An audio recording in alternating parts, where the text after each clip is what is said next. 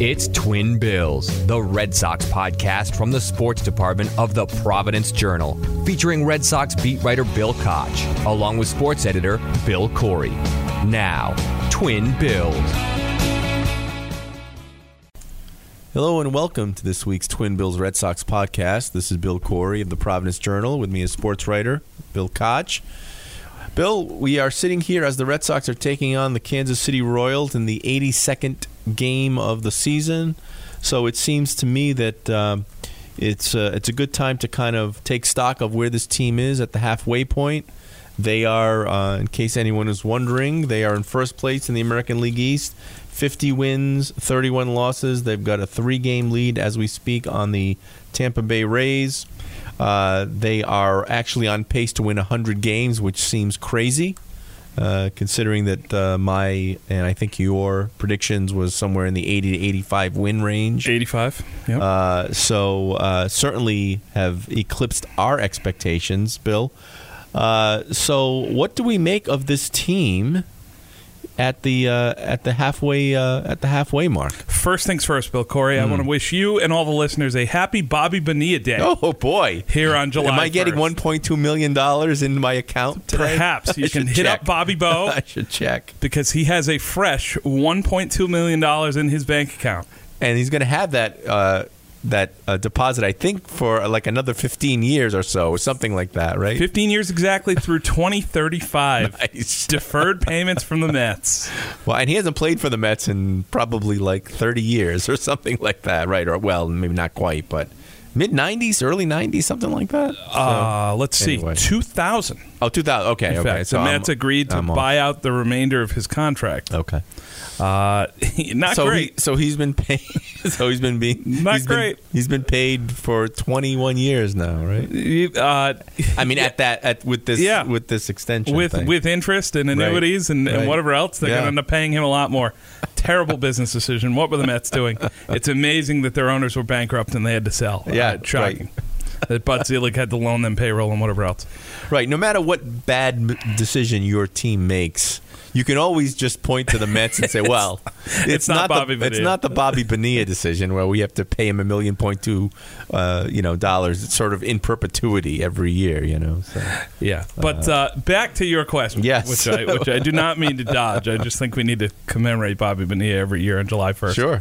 The start of the fiscal year, obviously, which is why he is paid on this day. Yeah.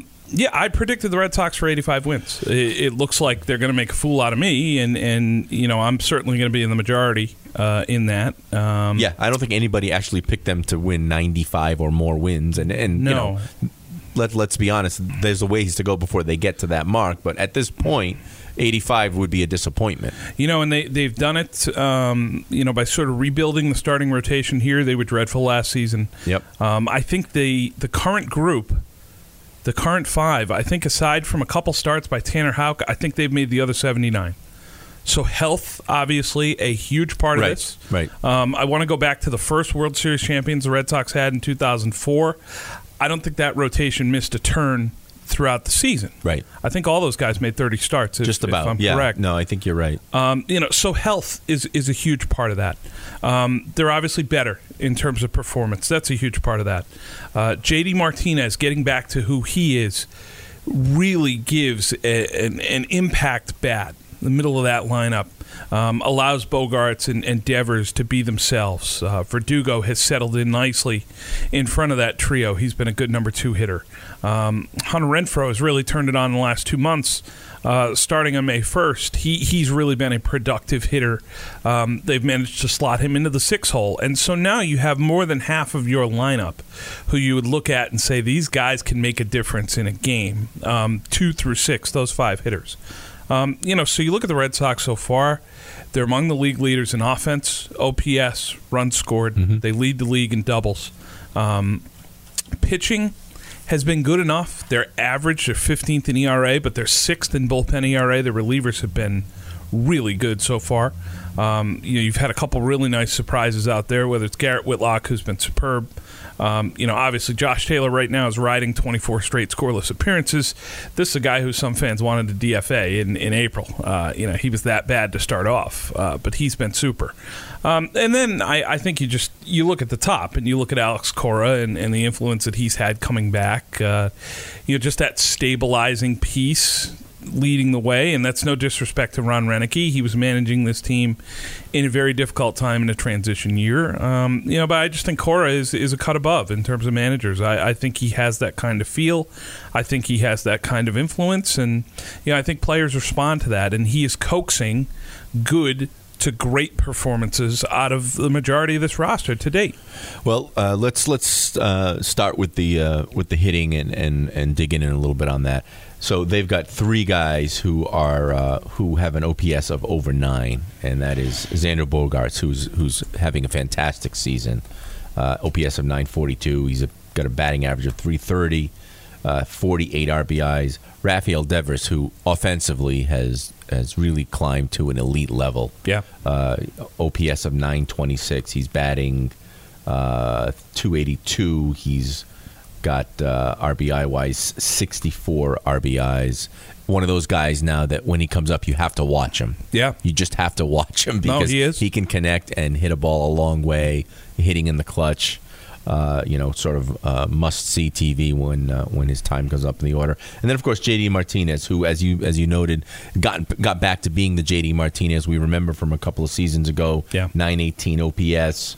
He's hitting 302, I want to say, and knocked in 54 runs. And Hunter Renfroe, as you mentioned, coming on very strong. Verdugo having a nice season, not great, not sort of elite, but very nice season. So offensively, there is not much to complain about. Yes, we'd like to see Bobby Dahlbeck not strike out quite as many times.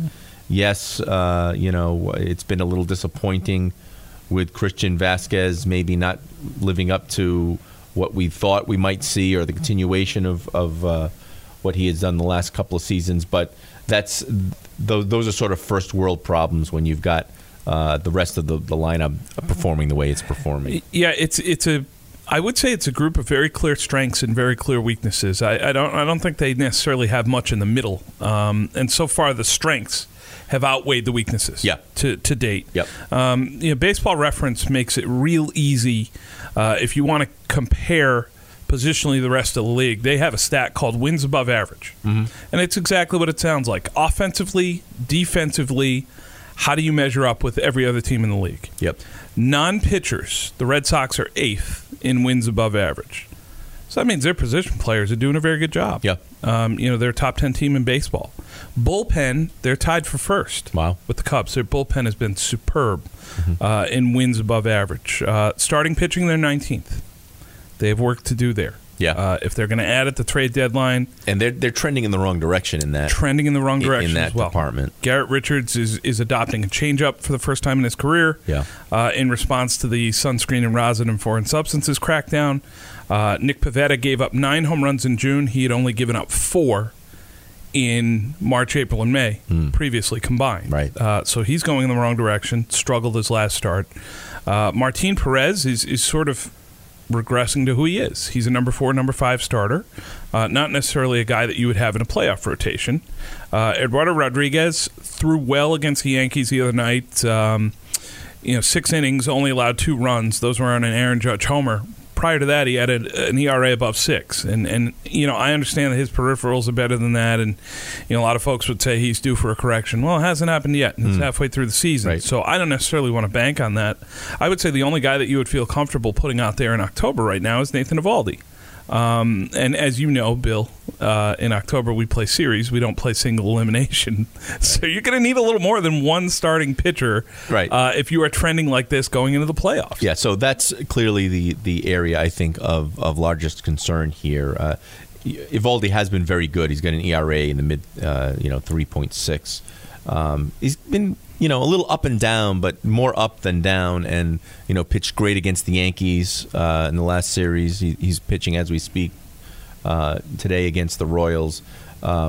And, with the big bugaboo with Eovaldi is always, is he going to get hurt and miss significant time? Right. And, we'll knock on particle board here that hopefully that doesn't happen. He's been pretty reliable so far this season. But yeah, Nick Pivetta, it's sort of troubling. His performances have really dipped in the last few starts. Garrett Richards, he's looking for a new pitch because apparently he can't keep throwing what he was throwing before. You have to come to that realization, or at least to that assumption, after hearing what he said and seeing what the performances have been like.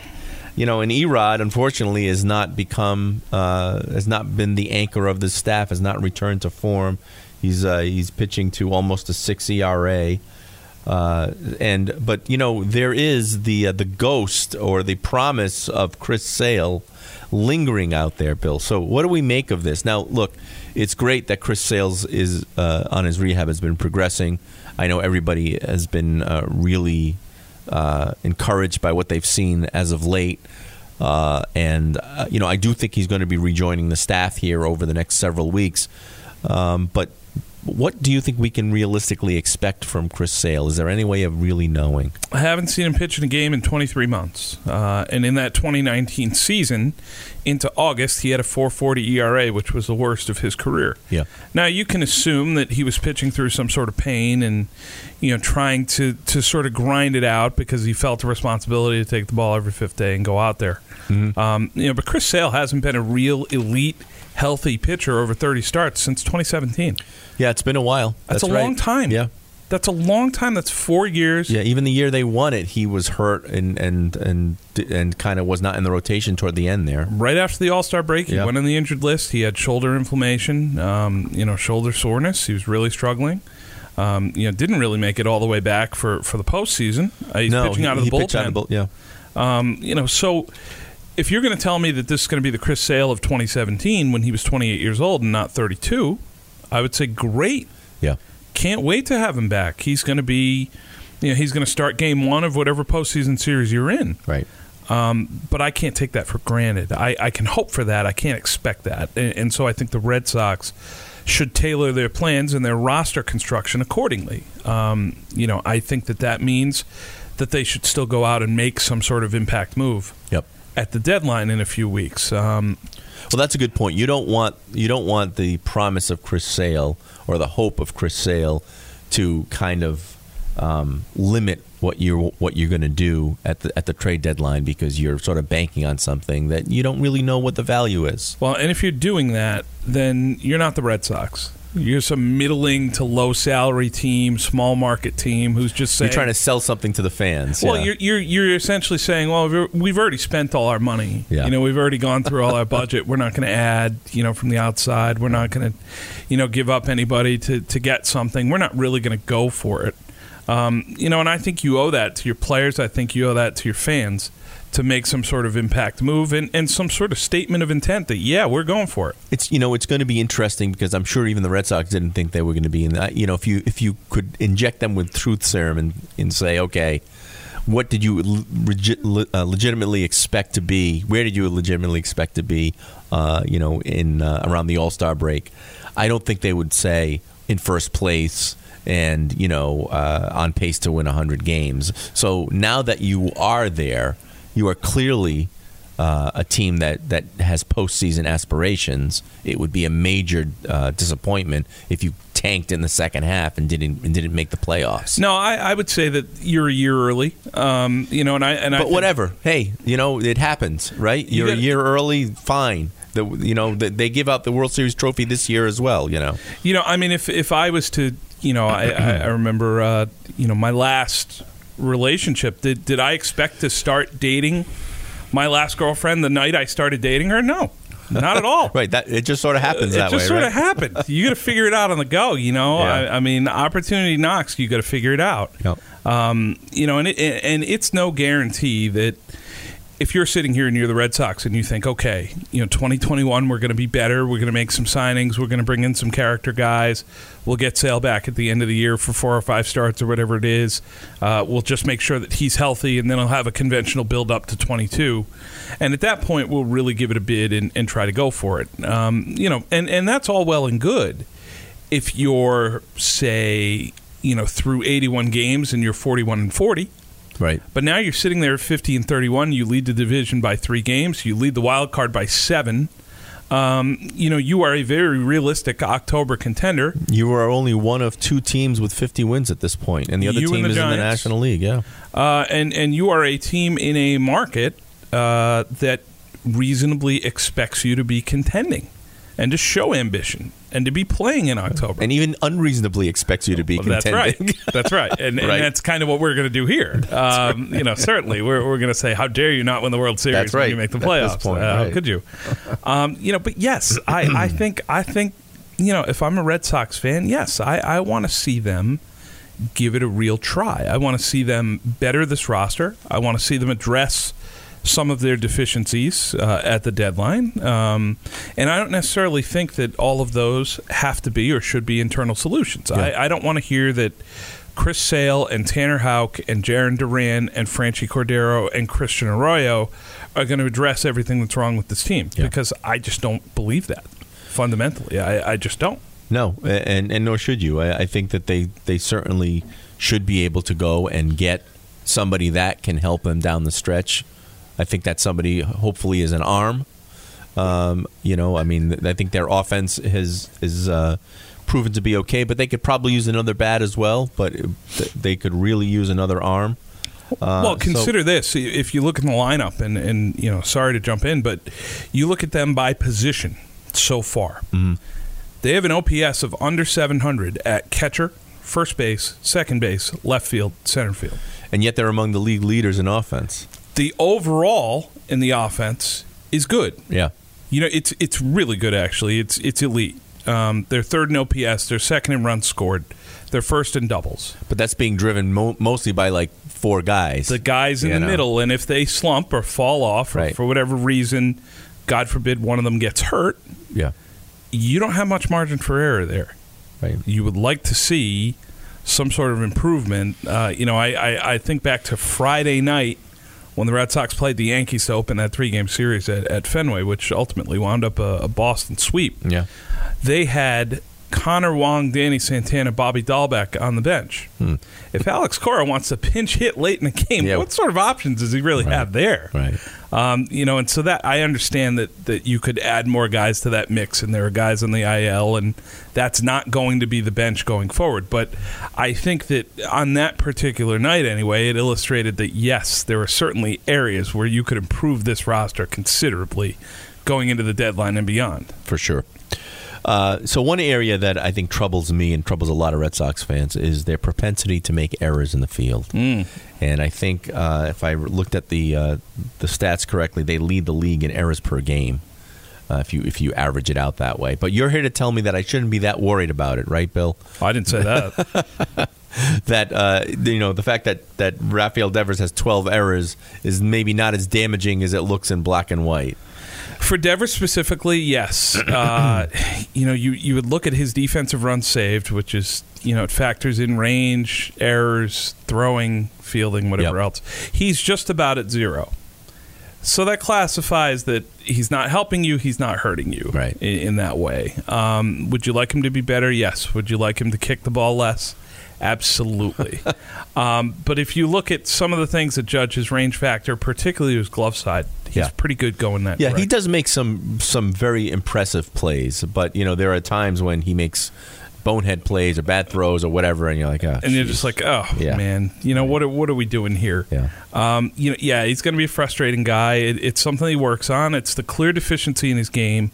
But you're willing to accept it because the bat is just incredible. There's no, there's no argument on my part that we should not let him play or anything like that. It's just, you'd like to see him maybe focus more on defense a little bit, just to maybe get those numbers a little bit more under control. Because what troubles me, Bill, is that when you looked at the metrics of league leaders in defense, best defenders and worst defenders. The best defensive team, according to that metric anyway, was the Houston Astros. Oh, by the way, they can hit too. Yeah. So that's probably a team that you may be seeing again. You're not going to see him again in the regular season, but there's a good chance that the Red Sox are going to see them again come October. And pitching and defense usually is what wins when the weather turns. Sources say that they can also pitch a little bit too. That's what I've heard. Houston has the makings of a really good team. Had a double-digit winning streak recently, and that's with Alex Bregman on the IL. Right, he's got a quadriceps problem.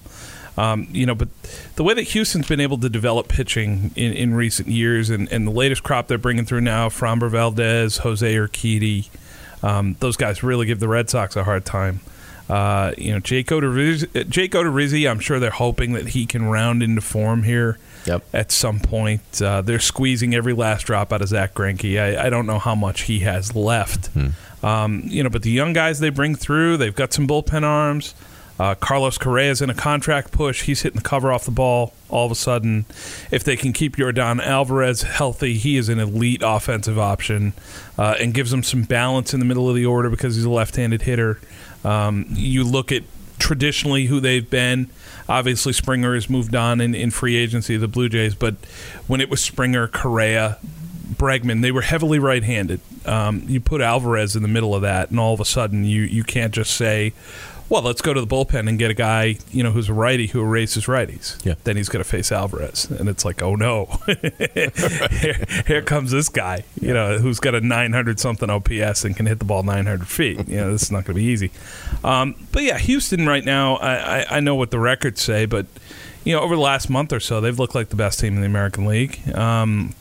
And you would certainly think that you would back them to win the AL West, and depending on how the playoff brackets break out, if the Red Sox are able to continue on and win the AL East, who knows? You could have the ALCS there. Boston went 2-5 against the Astros. They managed to win. I think it was the last game of each series. I think so. Yeah. And Houston gave them a hard time, whether it was with their pitching. Or with the way they wore down the Red Sox pitching, the starters in particular. Curious to see what happens there. And that's only the more reason to try to address your weaknesses, because that a couple of your potential opponents out there are very strong. Absolutely. Well, one of your potential opponents lately has not looked very strong, and that is the New York Yankees. And, Bill, I missed this last night, but you were quick to point it out to me this morning. That Aroldis Chapman basically burned down the Yankees season. I wanted to put myself in your good graces, and I know that ripping the Yankees will put me right there helps. Immediately. Yeah, it's always good. Sure. Yes, Aroldis Chapman took a blowtorch to Yankee Stadium on Wednesday night. He had an 8-4 lead in the ninth inning. He gave up a grand slam to Jared Walsh, and the Yankees lost in extra innings. They had Zoom. Terrible. They had Zoom press conferences Thursday morning. Yeah. Before getaway day with the Angels, Hal Steinbrenner addressed the media, gave Aaron Boone and his staff the dreaded vote of confidence. Oh, boy. See, his dad wouldn't give the vote of confidence. His dad would have given the vote of no confidence. His dad several times over and very loudly. His dad would have given the Joaquin Phoenix thumbs down from Gladiator. Right. That's certainly what the boss would have done. May he rest in peace. Yeah. The boss watching Adam Ottavino be paid $850,000 by the Yankees to pitch for the Red Sox. Right. That doesn't fly well. That would not have flown well with the boss. The boss watching Garrett Whitlock shove out of the bullpen for the Red Sox as Rule 5 Rule 5, yeah. From the Yankees. Honestly, we look at the Yankees and we see the struggles that they're having, and I think right now they're 7.5 back of the Red Sox in the AL East. They're in 4th place in the division, behind Toronto, behind the Rays. Yeah, they're one notch up from the cellar, and they're only 2 games above 500. So yeah, things are not happy in the Bronx. And I look at the Yankees roster and I think about how they looked over the weekend against the Red Sox, and they just look stale. They look slow. They look very inflexible. It's just a team that they look like a softball team. And the last time they looked like that was, probably in the mid-2010s. Jeter's coming to the end. A-Rod's coming to the end. Yeah. You needed to turn the team over. And they made some moves at the deadline. They traded Aroldis Chapman. Eventually got him back. Big move, right? But that got them Gleyber Torres from the Cubs. That was a big move.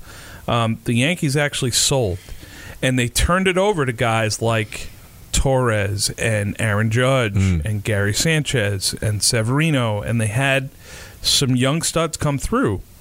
That was their next playoff team. Right.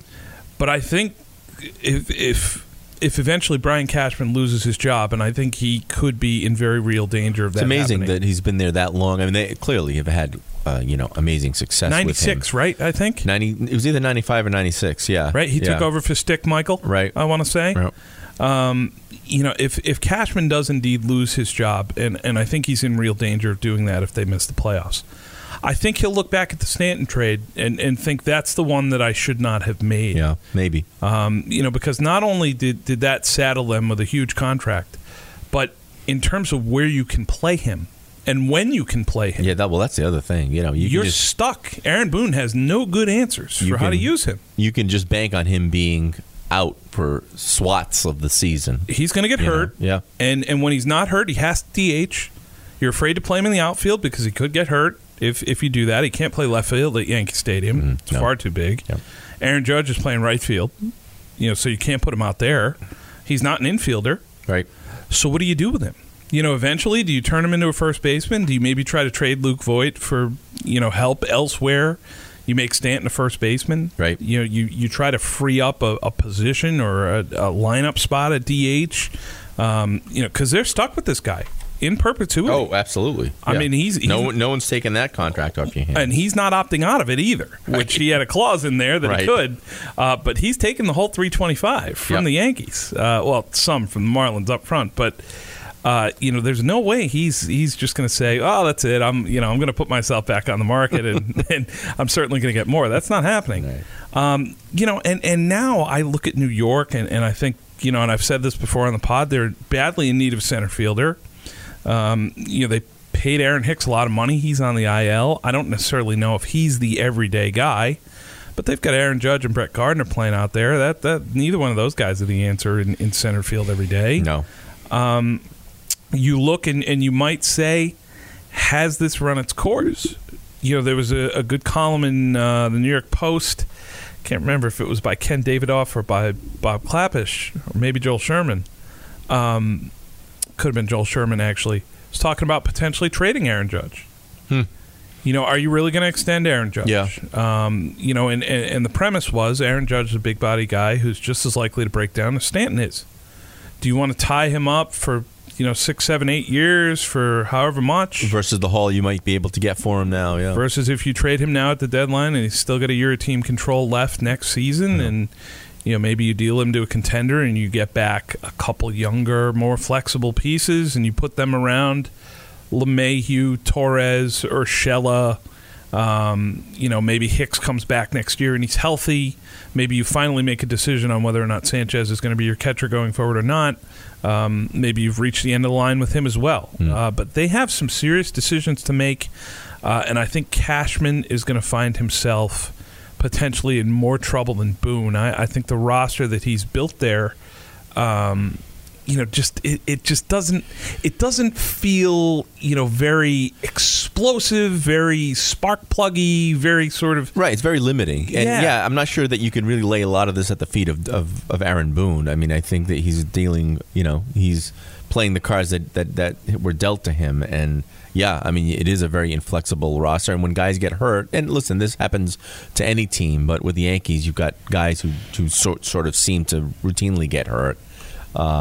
They just look, as you described, just eminently beatable. But who knows? They may surprise us, sign somebody at the deadline.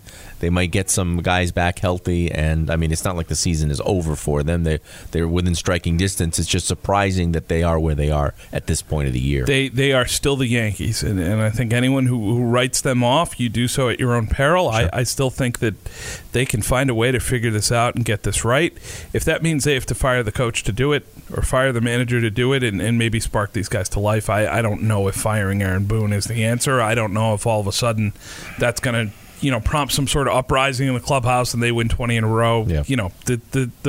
That's sort of the final straw solution. Hey, let's fire the manager. Let's fire the coach. Yeah. We'll shake them up. We'll do I'm not sure. It's possible. I think a lot of that is kind of overblown. I'm not sure that these multimillionaires who've they react to stuff like that like maybe they once did. I agree with you.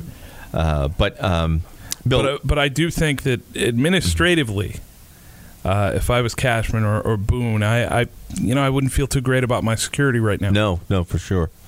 So, Bill, the other thing happening today, besides the Red Sox playing their getaway game against the Royals this afternoon, is that tonight we're going to find out the All-Star team for the American League and the National League, I assume. And so for the Red Sox, I'm assuming we're going to see 4 All-Stars. Well, 3 anyway, and then probably one more. If he doesn't make it, is going to get added. And so the 3 hitters basically would be Devers, Bogarts, and J.D. Martinez. And I got to think that Matt Barnes is going to find his way to an All-Star team too. I think that's right. So let's look at the offense first of all. First of all, Barnes and Bogarts and Devers, no-brainers. And Martinez, another also great season, should be a no-brainer, but he's going as a DH, so it sort of complicates things a be doesn't it? There's this guy named Shohei Ohtani. He also plays DH. He also pitches and can be the DH. There's this guy named Shohei Ohtani who's probably going to win the fans' vote as the DH, and very deservedly so. Martinez, after the game the other night, was asked about the All-Star selections, and he said, just flat out, he said Ohtani should be the MVP of the league. Never mind the starter at DH in the All-Star game. He said, look what this guy's doing. He's going to hit 45 home runs. He's going to win 12 games on the mound. Yeah, like what are we crazy. What are we really talking about here? Right. This guy's doing things that we haven't seen since Babe Ruth. That's 100 years ago. Yeah, no, for sure. Babe Ruth stopped pitching in like 1919, 1920. Right. Like it's just it's unbelievable. Right, and we didn't really even, and you just mentioned, we didn't really see this with Babe Ruth because he wasn't this prodigious power hitter and a pitcher until a little bit later on. Right, he grew into the sort of slugger when he started to play every day, and they started to juice the ball a little bit. Right, and he starts playing Yankee Stadium, and all of a sudden it's like, whoa, yeah, like he's out homering whole teams. Yeah. He was the Colossus of clout. He was a Colossus. But I think certainly Bogarts and Devers will be elected as starters, and I think it will be deserved in both cases. Oh, for sure. Yeah. Martinez, that's where you sort of get into, because I assume he's going to finish second in the DH voting. Yeah. And that's sort of where you get into the roster gymnastics. I assume that Kevin Cash will be the manager because he had the World Series team last year with the Rays. So you get into who will Kevin Cash select, and how will he satisfy the rule that says every team has to be represented? Is there another hitter from another team who doesn't get voted as a starter, and they squeeze out J.D. Martinez? Yeah. I assume Matt Barnes is going to go to the game. Is there another pitcher from another team who's not represented, who needs to go in the bullpen, and Matt Barnes gets squeezed out? I never take those things for granted. You would think with expanded rosters, I think it's to 30 now, that both of those guys would find their way to Denver. I certainly think they'd both be deserving of finding their way to Denver. In my mind, the Red Sox have 4 guys who should be American League All-Stars this year. The 2 starters, Bogarts and Devers, and then potentially the 2 reserves, Martinez and Barnes. Yeah. Well, either way, I think that the Red Sox will be well represented. I think Martinez will find his way there. But there are these considerations that sometimes means that a deserving guy sits, but it kind of all works out at the end. I mean, somebody gets hurt. Yeah, somebody gets hurt or whatever. Someone goes on paternity leave. Something Someone happens. Decides he doesn't want to go. Right. A pitcher makes an appearance the weekend before, whether it's a starter or a reliever. That's right. His manager says, "I'd rather him not go." Right. And they pull him out of the game. Yep.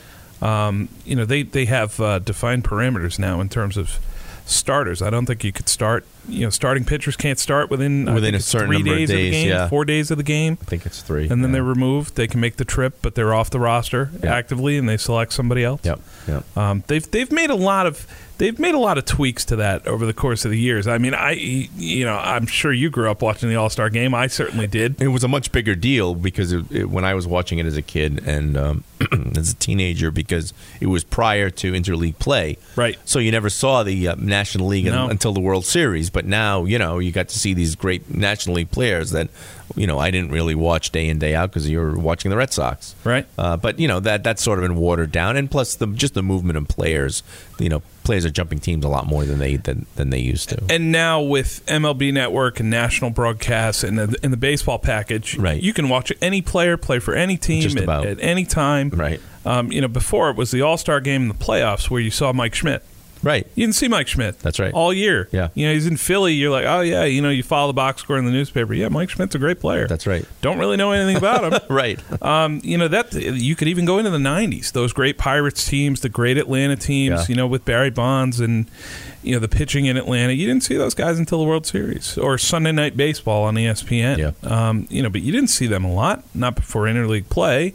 And that's sort of when free agency really, started to take off. Right. And you had guys leaving and the big market teams really separated themselves with cable deals and regional networks and all of a sudden the Red Sox own NESN and the Yankees start and they're and the Dodgers start their own network and they turn into complete and total money machines. It wasn't like that in the 80s. No, the teams were a lot closer back then in terms of their finances. I mean, clearly the Yankees were the Yankees and they were big market teams, but you're right, they didn't know how to monetize things, or they didn't monetize things the way they have in the last 20 years or so. It was a lot more based on the gate.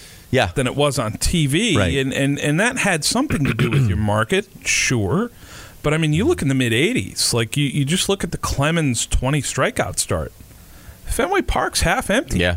There's no one at those games. Right, whereas now people, a million people will tell you they were there. But, we have the video footage to show you all the empty seats. The attendance that night was like 14,000. Yeah, it was half full. Yeah, a little less than half. If you were a franchise and you drew 3 million at the time, you were one of the money franchises. You were doing well. 3 million fans. Your payroll was going to be high. You were making cash. Yeah.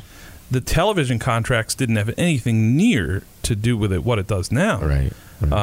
So now you get to the point where cable rights being what they are and the MLB network being what it is, I could watch. To pick a player, I could watch Nolan Arenado play 20 times a year, 25 times a year. Yeah, if you're willing to pay for the package, absolutely. I mean, if I really want to, if he's my favorite guy, if I really like Trevor Story, I can wait until he hits free agency. He's going to sign with somebody who's going to be in the playoffs. But, right. If I really like Trevor Story with the Rockies, I could watch him play 25 times a year. I don't need to wait for the All-Star game or whatever else. But some of the rules they still have for the roster construction are a little hokey. Every team still needs to be represented. Yeah. And, you still need guys like this and that. It's like, okay, fine. So at times, the downside of that is people who are deserving, like Martinez, like Barnes, if they're not elected as starters, they could get squeezed out. Yeah. I don't take it for granted that they'll be there. They should be there. I think the Red Sox should end up with 4 guys. I think they will. I think Kevin Cash will take care of his old friend and teammate Alex Cora. That's right. And do just about whatever he wants. Yeah. But I remember Cora managing the All-Star game in 2019, and he said, and he's right, it is somewhat an exhaustive process. Sure. Because it's not easy to accommodate everybody's requests. There's a lot of politics going on. I'm sure you're getting calls from sort of on both sides.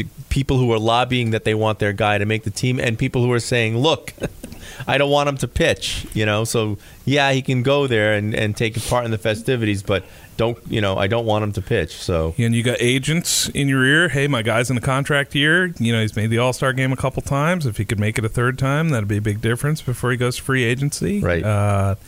Hey, my guy's looking to go to the Hall of Fame, and he's made 9 of these, and 10 looks a lot better than 9. Can you squeeze him onto the end of the roster? And maybe the voters will do him a solid later on down the line. All sorts of influence going on. Well, one of the traditions for the All-Star game or the All-Star week. Weekend or week, I guess, early in the week is the home run derby, And this year, the All-Star game, and correct me if I'm wrong, it's in Denver, right? It's at Coors Denver. Field. It was moved from Atlanta to Denver. Right, yes. right. So I want to see that home run derby. Oh, you know, absolutely. That should be fun to watch. You know, yeah, you're right. Skip the humidor that night, right? That's right. Yeah, leave the balls in their natural habitat. Absolutely, let them rip. Yeah, right. We want to see someone hit one to Colorado Springs. Absolutely. So I'll be tuning in for that for sure. Oh no, that's a good point. That's right. So, Bill, before we wrap up, I want to take your temperature, so to speak, on the time, as they say in Rhode Island, the time that they put on for Dustin Pedroia. Well, thankfully you're doing that now and not on Monday, because my temperature would have been a little high. I promise you that. Holy smokes! You weren't ready for the heat wave, I'm taking? No, I'm a morbidly obese man. I don't want the heat wave. Oh, you're not that bad. I want winter, please. At the very least, give me fall.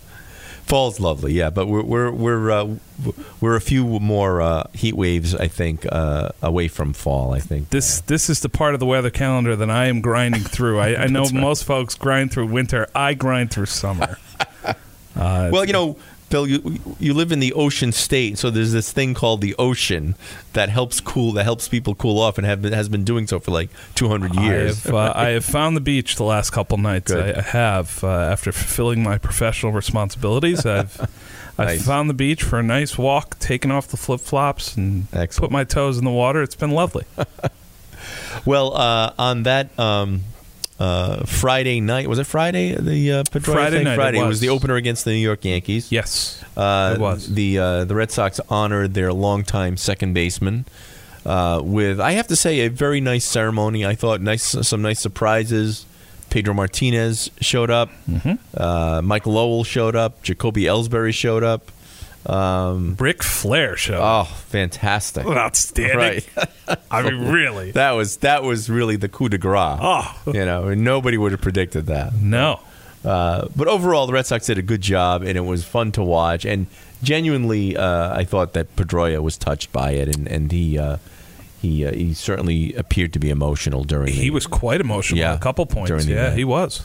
And so this brings us to our discussion of how good was Dustin Pedroia as a Red Sox player, right? And you touched upon this because you did a story or a column looking at the top 5 Red Sox second basemen of all time.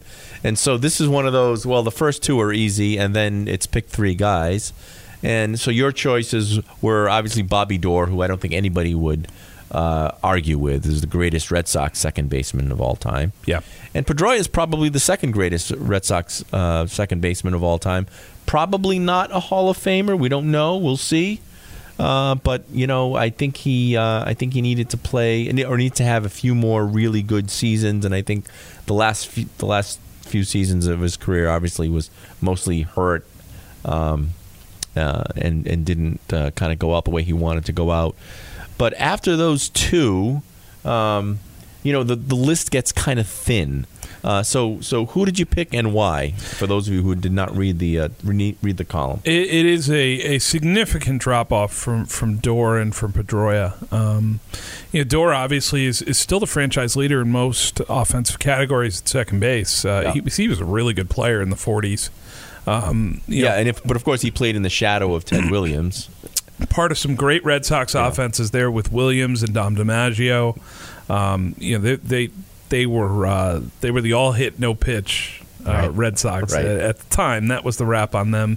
They made one World Series in '46, couldn't get it done.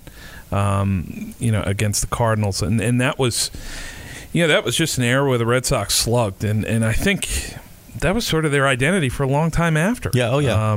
You know, they didn't really find, you know, great pitching until the 70s, and then they got into the 80s, and they had Clemens, and you know, in the 90s. I mean, they had great pitchers here and there. Here and there. I mean, they had Lonborg in the 60s in the 67 season, obviously.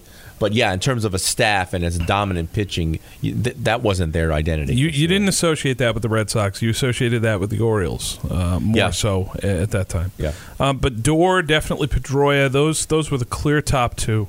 From there, Billy Goodman, I had third. He played his first 10 years in Boston. Yep.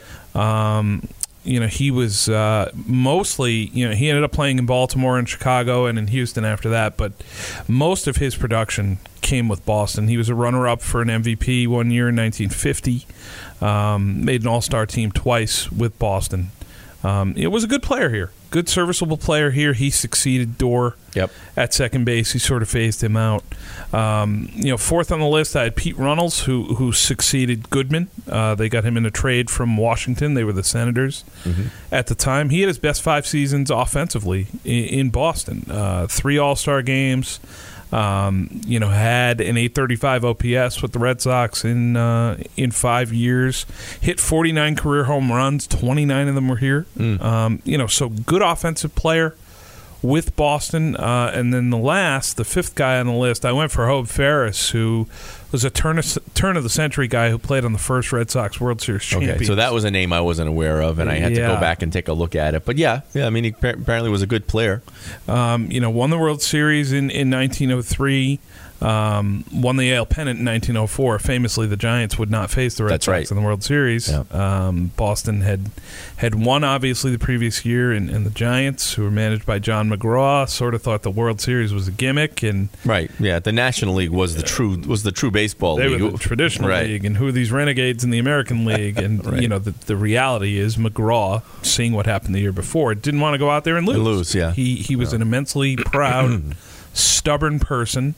Managed for a long time as a Hall of Famer. Won championships with the Giants, but he wasn't about to go out there and lose to a team from the junior circuit, as they were called, the American League. So would not put his team on the field against Boston. Otherwise, Hobe Ferris could have 2 championships. Primarily a glove guy, not much of a hitter, but in that era, that played. That's right. Oh, yeah. There weren't that many hitters in that era. Ball. The deadest of dead balls. Yeah. Honorable mention guys, Jody Reed was someone who I grew up with. I remember, I was surprised to see that name on the list. But yeah, he had some good years with the Red Sox. He was a doubles machine for a while there. He wore out that left field wall. That's right. Pull hitter, right-hander. Mike Andrews, who's from your era, certainly you would have remembered him better than me. Early in your era, very early. Yeah, I don't actually remember him as playing, but yeah, he was on the '67 team, and he was on the Red Sox from the late '60s. I don't know how long he was there in the early. Yeah, I'm 70s. Sure your dad or your uncles or friends' fathers would have said Mike Andrews, whatever. Right. Well, plus he went on to be the president of the Jimmy Fund for a long time. Served the club tremendously off the field. The next guy on the list would have been Marty Barrett, who we both know, would have been the MVP of the '86 World Series had the Red Sox won it. Right. That came out later on that he had won the press box vote. Was going to be presented with the trophy if Boston could have finished that off at Shea Stadium that night. Yep. And then the last guy, sentimental pick, but he was a good player during his time, was Jerry Remy. Absolutely, yeah. I mean, Jerry, and it's a little, we're biased around here because he's sort of a local guy. He grew up in Somerset, but yeah, he was a good player in the time that he was there. He didn't have an especially long career, but he was a good player in the years that he played for the Red Sox. More of a speedster, bunted a lot. Played a very good second base. And then his health, ended his career. Yeah, I mean Remy, much in the way that Pedroia played, was a max effort type guy. Sort of got everything out of his body that he could. Yep. In the amount of time that he did play. And gave until he couldn't give any more. Right. I think that's if you're looking at Pedroia and you want to consider his legacy specifically. There generally aren't many better things I think you could say about an athlete. That he genuinely gave everything, just about every time he went out there. Yeah, absolutely. No, he never dogged it. I mean, he always came to play, and he always played hard, and you never questioned his heart. He always played to win. And, I think we touched upon this last time, too. When you first saw him in a Major League uniform, he didn't wow you right away. It took him a little while to kind of get going. No. And you were wondering, geez, is this the guy? Is this the next, because there was a lot of hype about him, and he just looked overmatched, didn't look to be big enough. That swing looked really big for such a small guy, and you're like, really? But it didn't take long for him to start, proving us wrong and proving why he climbed the rungs of the organization as quickly as he did.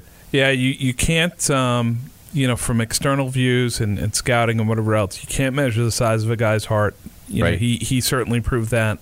The other thing, and they identified this early on, was he just had tremendous hand-eye coordination that helped him at the plate. It helped him in the field. Yep. You look at the way he's able to consistently make contact and put the barrel on the ball. That's unnatural. Not a lot of guys can do that. Right. And certainly the way he played in the field. Not the biggest guy, not the quickest guy, so he wasn't necessarily going to have the greatest range, but he seemed to make really good reads. He had a quick first step. Yep. Got to a lot of balls that he shouldn't have. Defensively, one of the best second basemen I've seen play, just flat out. And he could go in both directions, whether it's up the middle, in the 3-4 hole. Right. Didn't seem to have a weakness in terms of which side of the field he's going to go to. No. He was really good defensively. It showed that he was a college shortstop who moved over to second base. Right. Because he clearly had a grasp on how to play the middle infield and had the range to do it. Yeah, absolutely. He was a great Red Sox player. Do I think he's a Hall of Famer? I think he comes up just short. Right. But the team announced that they're going to induct him into their Hall of Fame next year in 2022. He's going to be part of that class, deservedly so. Whether or not they retire his number at some point in the future, I think that's probably going to be open for debate. If it was up to me, I think I probably would. I know that they have a little more stringent standard for that. Yeah. Most of those guys, all of those guys, I think are up there. Except for Pesky, I think, are Hall of Famers. Are Hall of Famers or would-be Hall of Famers. Yeah. David Ortiz is up there. Right. His voting will be interesting because he was named in the Mitchell Report and he was a DH. Right. Those tend to be strikes against with a portion of the electorate. Sure. But he's certainly going to garner some support for Cooperstown. I would assume that Pedroia is going to get some votes. I don't necessarily know if he'll get to 75% at any point, but he's certainly going to have a significant amount of the electorate behind him based on the fact that he won Rookie of the Year. He was an MVP. He made 4 All-Star games. I think he won 4 or 5 Gold Gloves. Yeah. If you look at his career... 2 World Series championships? 3. 3 World Series, the correct. third one he didn't play as much, but the first 2 he was an integral part of. Absolutely, yeah. And certainly in you look at what he did in 13. I mean, when he was really in his prime. He was a big part of that team. Sure. So I think you look at Pedroia and you're going to say that he's probably going to end up in the Hall of Very Good. He's someone like who you mentioned earlier. We were talking off the pod. He's similar to like a Bernie Williams. Yeah. Somebody who had a decent peak. Yeah. But who wasn't necessarily a guy who over 6, 7, 8 seasons you said, oh my goodness, this guy's the best player in baseball or one of them. Right. No, he was consistently very good. Very good. And I think the knock on Pedroia was that era of him being very good probably just wasn't quite long enough. Right. But we'll see. Certainly deserving getting into the Red Sox Hall of Fame, and they sort of bent the rules and let him in right away, where they usually have to have a waiting period of, I don't know, what is 3 years, 5 years, something like that. But that they did. And I don't think there's any qualms with that. I mean, a great player for the years that he was here. And it helps that he was on great, successful teams. It raises the profile, teams that win the World Series. It's not just somebody doing it, being a great player in 1956 when the Red Sox are finishing, in last or next to last. That's right. No, you're doing it on years that you're going to the, you're in the hunt for the pennant, or you're going to the World Series, or you're winning the World Series, and certainly helps. But it was good to see. It's obviously an emotional day for him, and it was fun to watch. I mean, the Red Sox do these things very well. And you're always kind of waiting. Okay, well, who's gonna come out of the wall next? And then, of course, obviously, when Ric Flair comes out, you're like, oh, this is great. Woo! That's right. I think the most interesting part of the ceremony for me was they showed a highlight clip of him on the video board, and his wife Kelly and his 3 sons are in the infield, and they're turned around and they're watching the video board, and I think his oldest son, I want to say he's 10. Yeah, 10 or 11. Looks about that. Yeah, maybe at the most. Mm-hmm. And I'm watching the highlights, and I'm thinking, his sons don't know that guy. No, not really. Yeah. They didn't really watch that guy. Yeah. They saw the guy at the end who was hurt, who was rehabbing constantly, who had to ice his knee, who had treatment, who was on the field and then off the field, and then he's playing at Pawtucket, and then he's playing in Portland, and he's, sort of in the lineup and then out of the lineup. They saw the guy who struggled at the end. And I really hope that, at some point when they get a little older and, they're more willing to hear Dad talk about, back when I was, Pedroia is not that kind of guy. And I asked him about that afterwards, and he said, no, I'm not the guy who's just like, when I had that play or I had that position, I did this and that. And that's not who he is. He's not going to hang on to that. Right. But I'd be interested to find out what they think later on when they're 17, 18, 19, and they can actually appreciate who that guy was in 2007, 2008, because they didn't know him. No. They didn't know him. That's like a previous chapter of his life before he was Dad, before he was the guy who can go shoot some baskets in the driveway, but then he's got to ice his knee. Yeah. I don't know if they necessarily knew that person, and they were paying such close attention to it. They were captivated by it. It was like, wow, look at this dude. That's right. Yeah.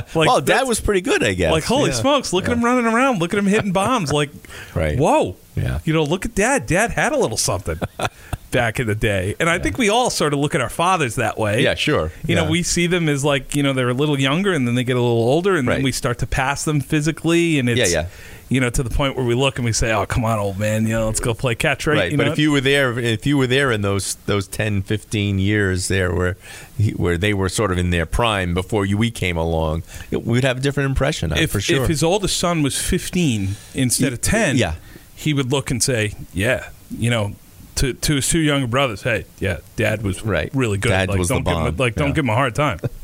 Dad could really play. Right. So, Bill, the Red Sox are wrapping up their homestand. As we speak, they've got a pretty good-sized lead on the Royals. They are shelling the Royals. Right. Sweeping the Royals. Well, Sweeping the homestand. It could be. That's right. 7 in a row. Well, we don't want to jinx it because they still have like another...